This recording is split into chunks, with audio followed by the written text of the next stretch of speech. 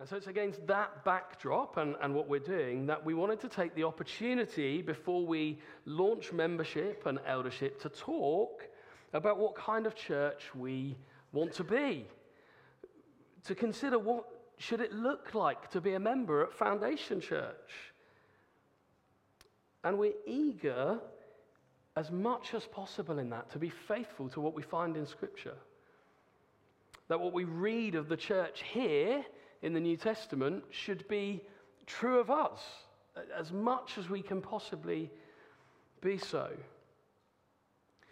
So that we consider, what did they give themselves to? What were they committed to? That we might also give ourselves to those things and be committed to those things.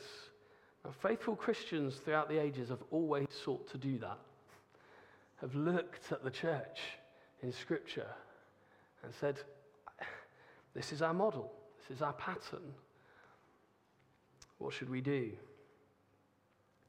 And so we've already seen in the last couple of sessions that they were devoted, or another way of expressing that is that they're all in, or that they continued steadfastly. So it wasn't a one-time commitment, but that as this first church, this first group of people who had encountered the saving grace, the loving kindness of Jesus Christ, responded to that in committing to some things together and continuing steadfastly to walk in those things. And the first two things we've seen is that they committed and continued in wanting to understand and apply Scripture.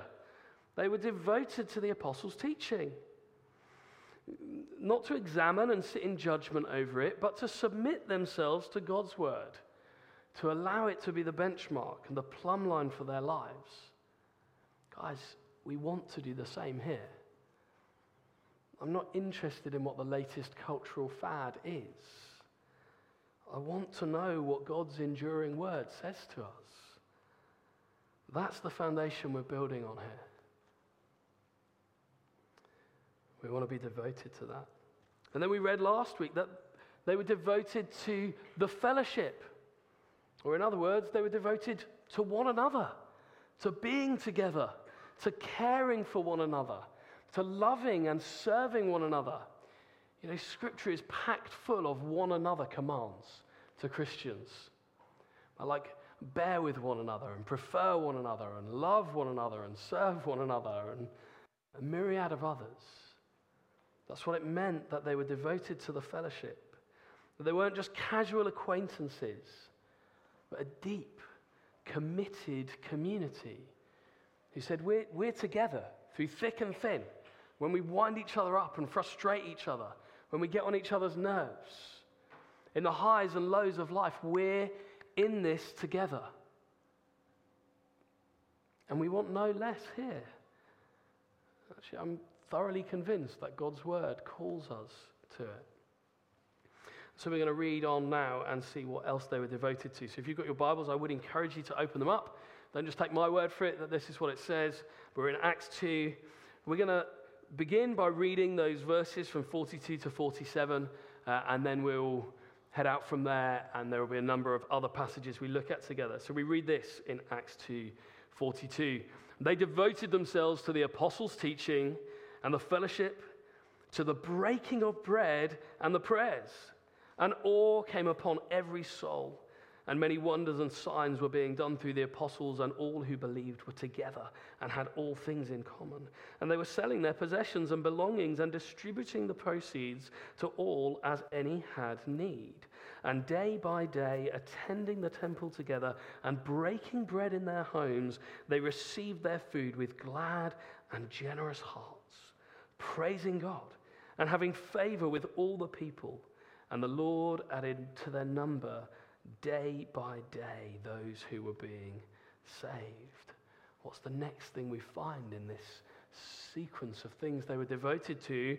They were devoted to the breaking of bread, we read. And that they were breaking bread in their homes and receiving their food with glad and generous hearts. They ate together. They broke bread in each other's homes. They were grateful to God for the provision of food. that he'd given to them. There was fellowship around meals. That was a key feature of the way the early church lived. But there was a specific meal to which they were particularly devoted. The breaking of bread. And some of you will instantly go, I know what that is. And some of you will be like bread? He's talking about communion. They shared it often, and so do we. I mean, if you've been with us any length of time, you'll know that we break bread together pretty well every Sunday as part of our gathering. It's a very unusual Sunday if we don't share communion. But why? Why was it so significant for them that they did it consistently, regularly, as they gathered? What was and is so significant about this simple meal of bread and wine that Christians throughout the last 2,000 years have been devoted to it? I think the best place to start in answering that question is at the start, when Jesus instituted the Lord's Supper. And we can read about it in Luke chapter 22. So we're going to read together from Luke 22, verse 7, down to verse 20. We read this. Then came the day of unleavened bread, on which the Passover lamb had to be sacrificed. So Jesus sent Peter and John, saying, Go and prepare the Passover for us, that we may eat it. They said to him, Where will you have us prepare it? And he said to them, Behold, when you have entered the city, a man carrying a jar of water will meet you. Follow him into the house that he enters, and tell the master of the house, The teacher says to you, Where is the guest room where I may eat the Passover with my disciples? And he will show you a large upper room, furnished. Prepare it there. And they went and found it just as he had told them. They prepared the Passover. When the hour came, he reclined at the table, and the apostles with him. And he said to them, I have earnestly desired to eat this Passover with you before I suffer. For I tell you, I will not eat it until it is fulfilled in the kingdom of God. And he took a cup, and when he had given thanks, he said, Take this and divide it amongst yourselves, for I tell you that from now on I will not drink of the fruit of the vine until the kingdom of God comes.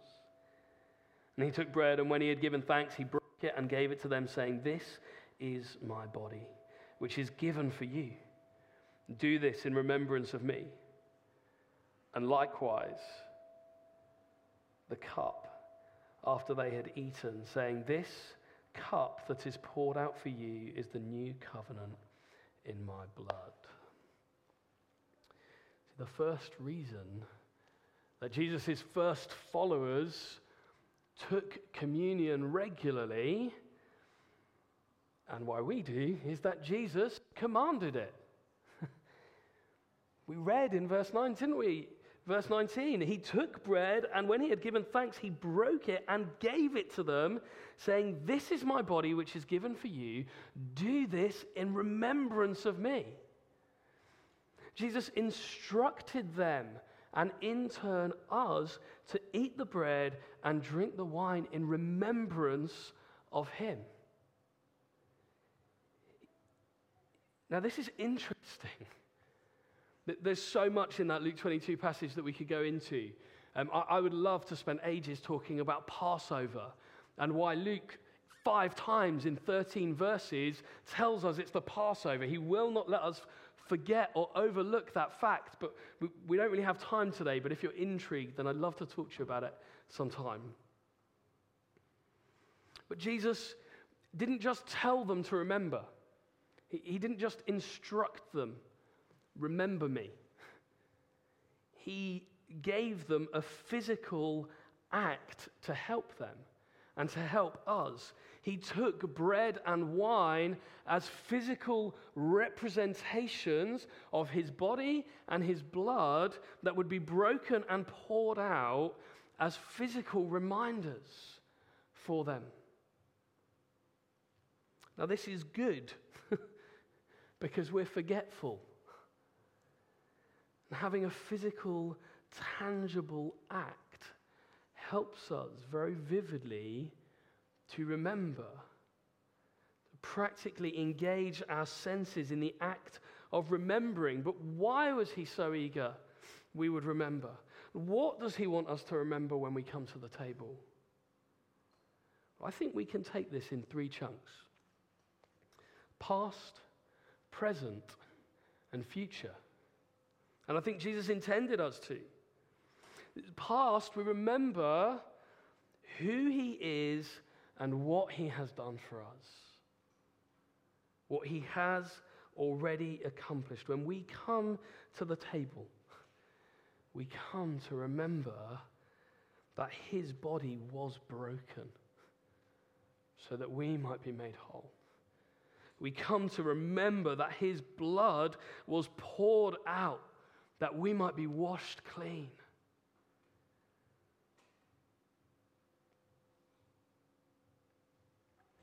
The Bible is very clear that the wages of sin, or the penalty of sin, is death. The consequence of rebelling against God is death, which actually makes a good deal of sense when thought about logically.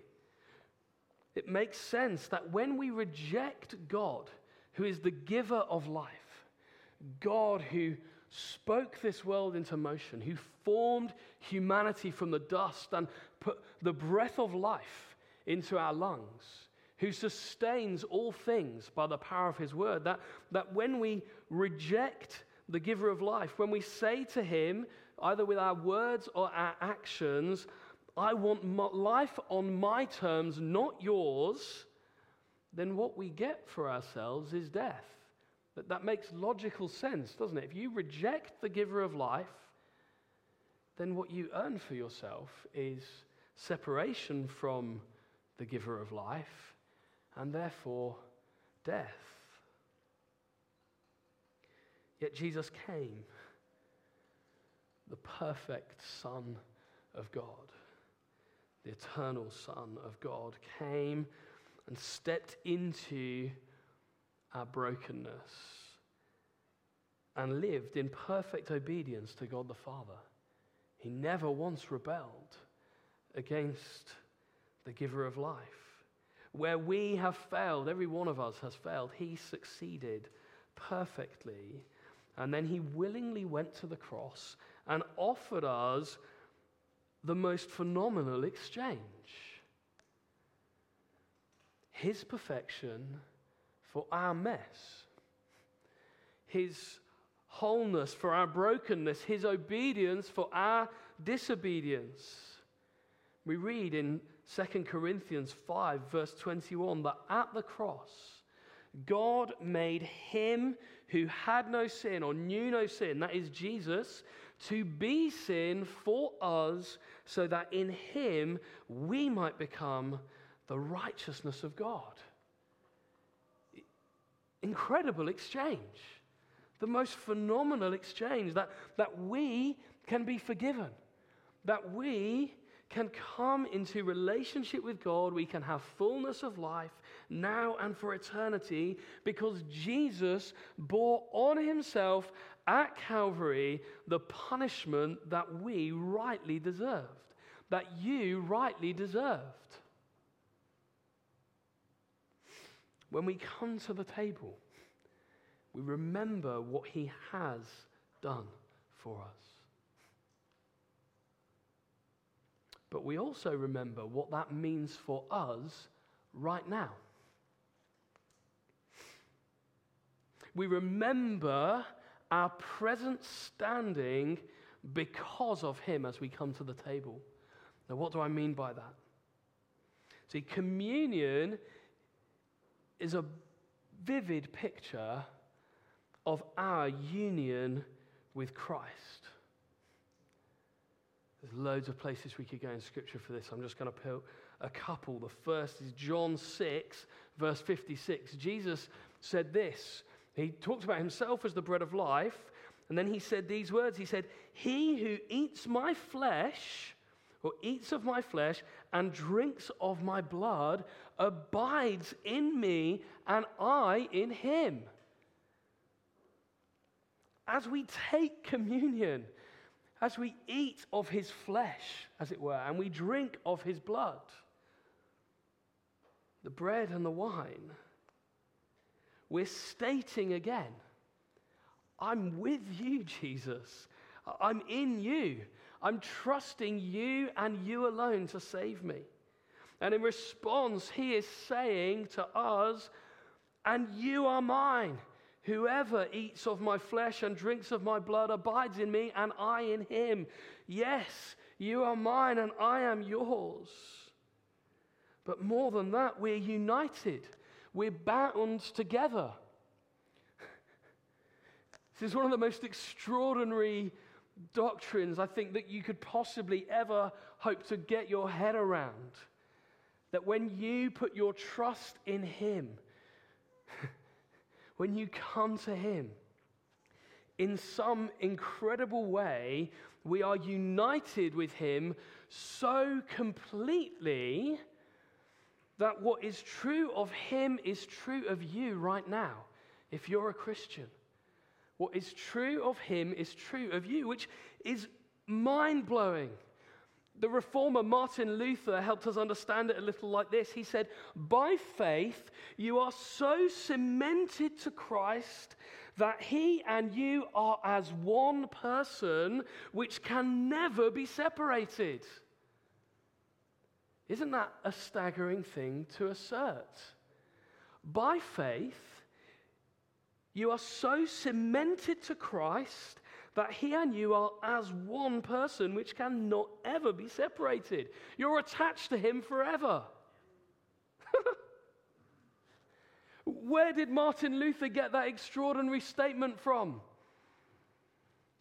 Jesus, amongst other sources, but Jesus. See, when Saul, who had been going around arresting and persecuting Christians and overseeing the killing of Christians, met the risen Christ Jesus on the road to Damascus, what did Jesus say to him? He said, Saul, Saul, why are you persecuting me?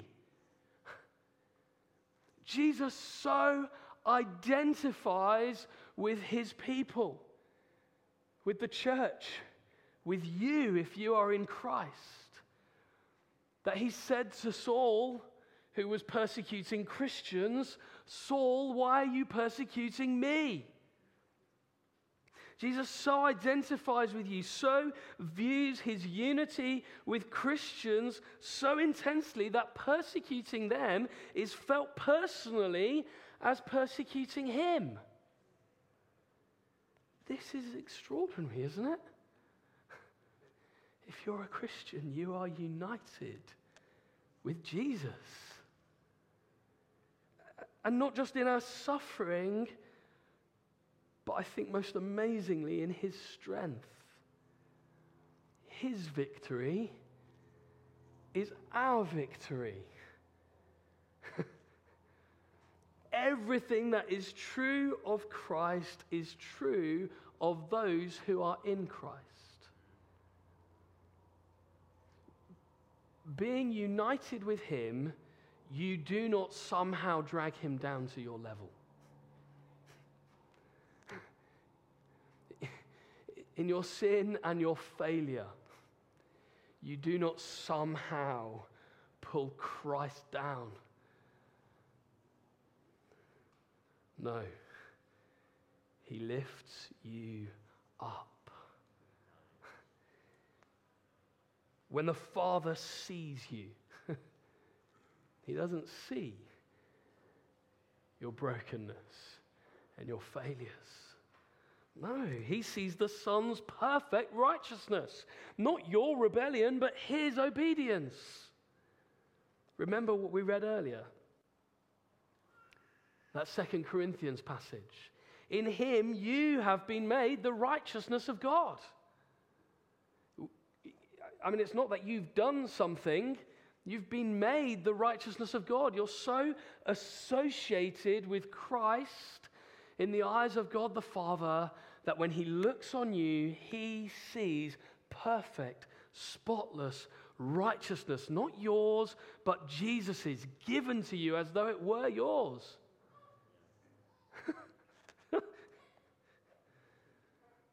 Paul writes in another of his letters in Colossians 3, another way in which we're united with Christ. He says this in Colossians 3, he says, if then, or since then, you have been raised with Christ, and then he goes on to talk about how we will live in the light of that, but since then you have been raised with Christ. I don't know about you, but do you feel like you've been raised from the dead? Because positionally, in the eyes of God, you have been. His victory is your victory. Because he has been raised from the dead, so too you have been raised to new life. Life imperishable, life eternal is yours in him. No longer a slave to sin, no longer bound to death, but free, bound to Christ, raised to new life.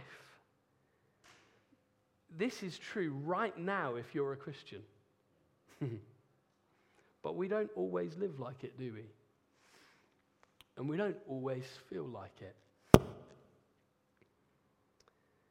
So Christ gave us communion as a reminder that we come and as we partake of his flesh and blood, the visual, vibrant reminder that we taste and ingest into ourselves. We experience in some way our unity with him.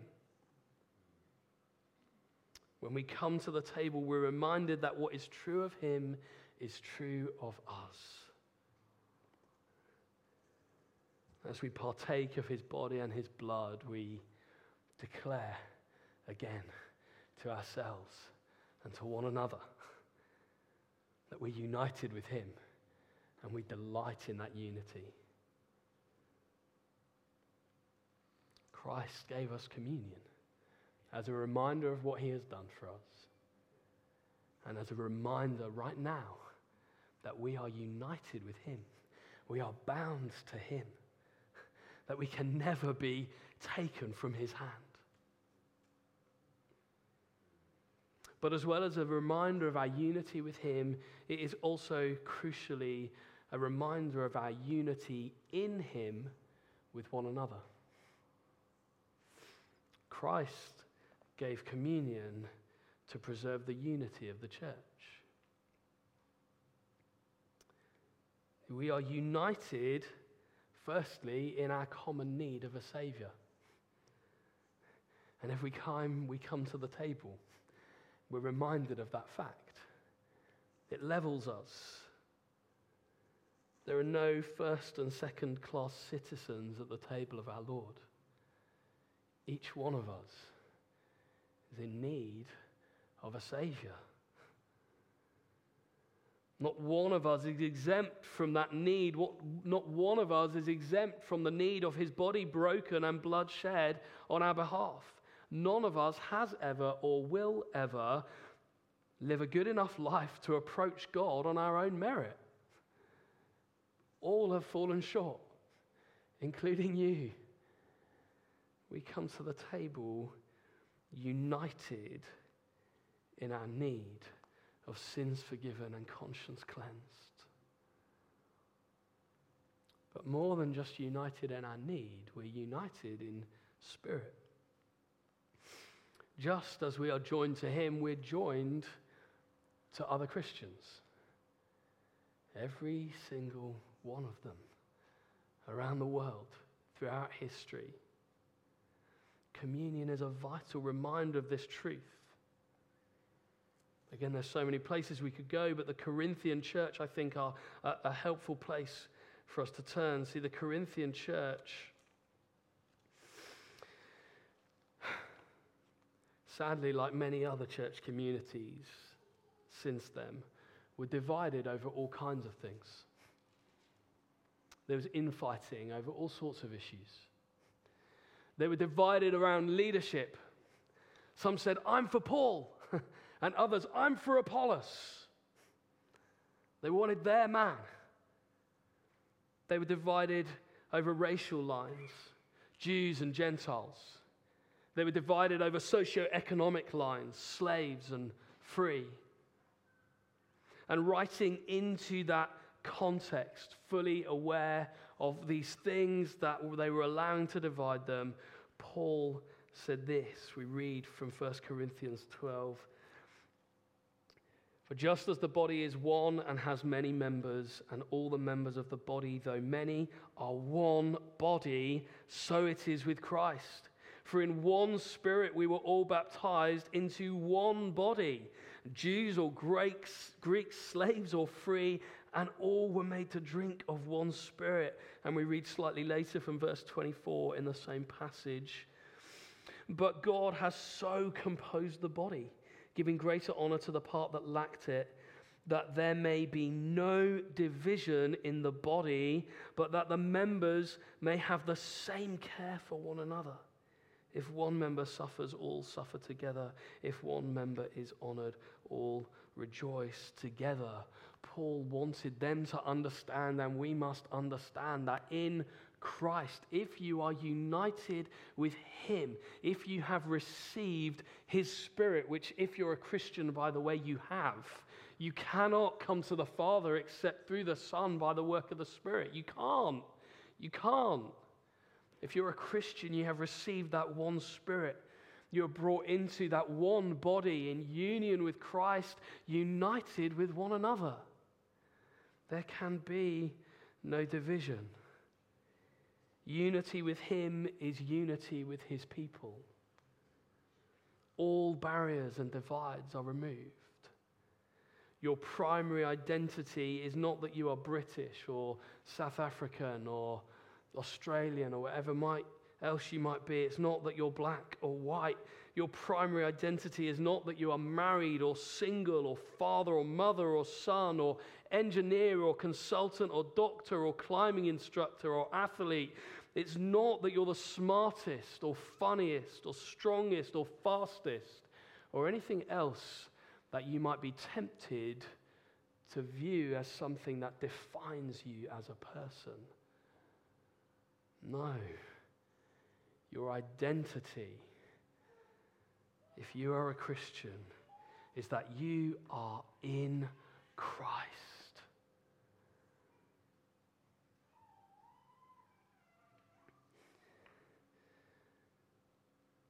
And in Christ, you are inextricably, permanently connected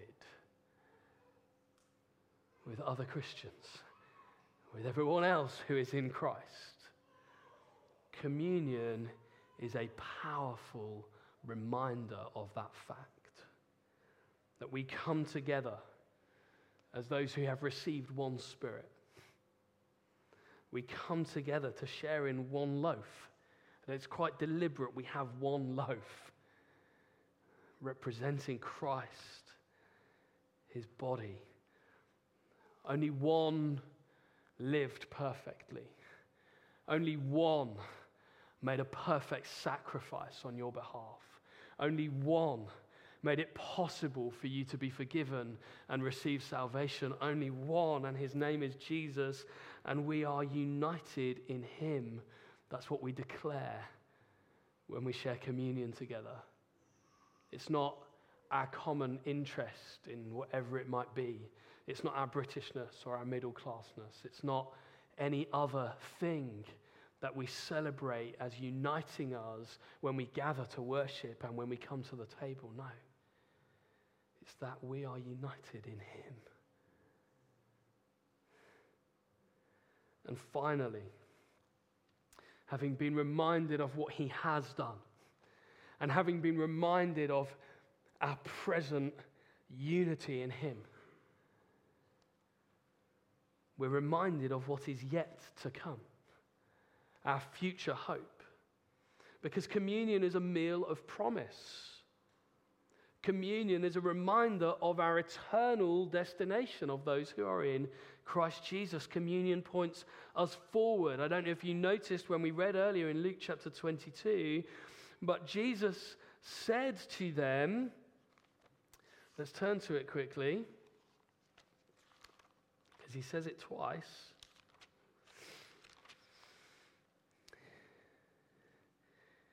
It says in verse 15, I've earnestly desired to eat this Passover with you before I suffer, for I tell you, I will not eat it until it is fulfilled in the kingdom of God.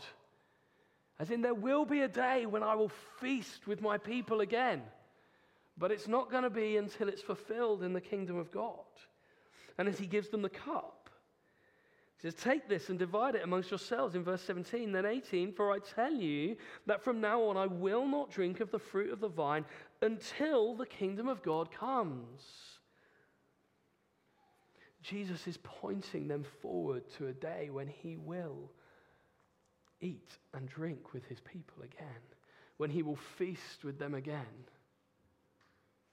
What's he referring to? I think we read in Revelation chapter 19. Then I heard what seemed to be the voice of a great multitude, like the roar of many waters, and like the sound of mighty peals of thunder, crying out, Hallelujah! For the Lord our God, the Almighty, reigns. Let us rejoice and exult and give him the glory, for the marriage of the Lamb has come, and his bride has made herself ready. Who is the Lamb? It's Jesus. Who is the bride? It is his church. It's you and I. It was granted to her to clothe herself with fine linen, bright and pure. It was granted to her. It's not her earning, it's not her doing, it's not your righteousness, it's his, given to you. He who knew no sin became sin, that you might be called the righteousness of God. Clothed in fine linen, bright and pure. The linen is the righteous deeds of the saints. And the angel said to me, write this, blessed are those who are invited to the marriage supper of the Lamb. And he said to me, these are the true words of God. This is what Jesus is referring to. We read of it in Isaiah 25 as well. Jesus refers to it in Matthew 22, 1 to 14, and in Matthew 25, 1 to 13 as well. Of Christ, the groom, and his bride, the church, united in marriage, in eternal, unbreakable covenant, perfect unity forever. To fully realize and enjoy forever the unity that is ours with him. No sin, no shame, no sorrow. Every tear wiped away from every eye. And this is a sure and certain hope. There's the promise we have. It's not some faint, maybe one day fantasy. This is a sure and certain hope. We read this in 1 Peter chapter 1. This is one of my favorite passages about this future hope and the certainty we have in Christ. We read this from verse 3. Blessed be the God and Father of our Lord Jesus Christ. According to his great mercy, he has caused us to be born again to a living hope through the resurrection of Jesus Christ from the dead. To what? To an inheritance that is imperishable, undefiled, and unfading. And this is the great bit. Kept in heaven for you, who by God's power are being guarded through faith for a salvation ready to be revealed in the last time. This is brilliant. You are united with Jesus. We celebrate at the table what he has done for us. We're reminded of our present unity with him and with one another. And we're reminded of our future hope, which we read here is an inheritance that is imperishable, undefiled, and unfading, that he is doing something proactive about. Because it says that it is being kept in heaven for us. Jesus is preserving and assuring our inheritance right now. He never loses anything. He's keeping it for you. It is sure. And what's more, and I love this, particularly when life feels hard, I love this. It says, who's it being kept in heaven for? You, who by God's power are being guarded through faith for a salvation. So your inheritance is being kept by Jesus. It's certain. And what's more, he's keeping you for it. It is being preserved for you, and you are by faith in him being preserved for it. That is as certain as it gets. It's like a double lock guarantee. He is preserving your inheritance for you. And he, by his grace right now, is preserving you for it. You are held fast in his hand. If you are united with him, there will never be a moment where that ceases to be the case. However low you feel, however difficult life gets, however much you feel like you've screwed it up and thrown it away, if you are in Christ, he is preserving you for your inheritance, just as he is holding it safe for you. And this is the invite for you today to come to the table, to remember what he has done, what he is doing right now, and what we will enjoy with him for all eternity. I want to invite you to come in just a second. We're going to respond and share communion together. But I want to just say, as we often do, I hope you understand from the way I've just spoken about what we're going to do, that this is a meal for Christians. This is an act of remembrance and celebration for those who have put their trust in Jesus. And if you haven't done that, then I would say, please don't take this, because it means nothing to you. It means none of the things I've talked about today. But it can do. If you haven't yet put your trust in Jesus, then I want to encourage you, you can do that right now. You can know the joy of sins forgiven and conscience cleansed. You can know the weight taken off your shoulders, that it is not about trying to be good enough, but in putting your trust in him. It's knowing that he has done everything necessary, that you're not trying to somehow earn God's approval or anyone else's by being the best or smartest or strongest or whatever it might be. You're not trying to earn approval by any of those metrics, but instead you can come and delight in the fact that you are fully known and fully loved, because he who knew no sin became sin for you at the cross. He who was in no way slave or captive to anything allowed himself to be broken at the cross, that you might be made whole. And if you want that today, then I want to encourage you to just pray very simply with me now.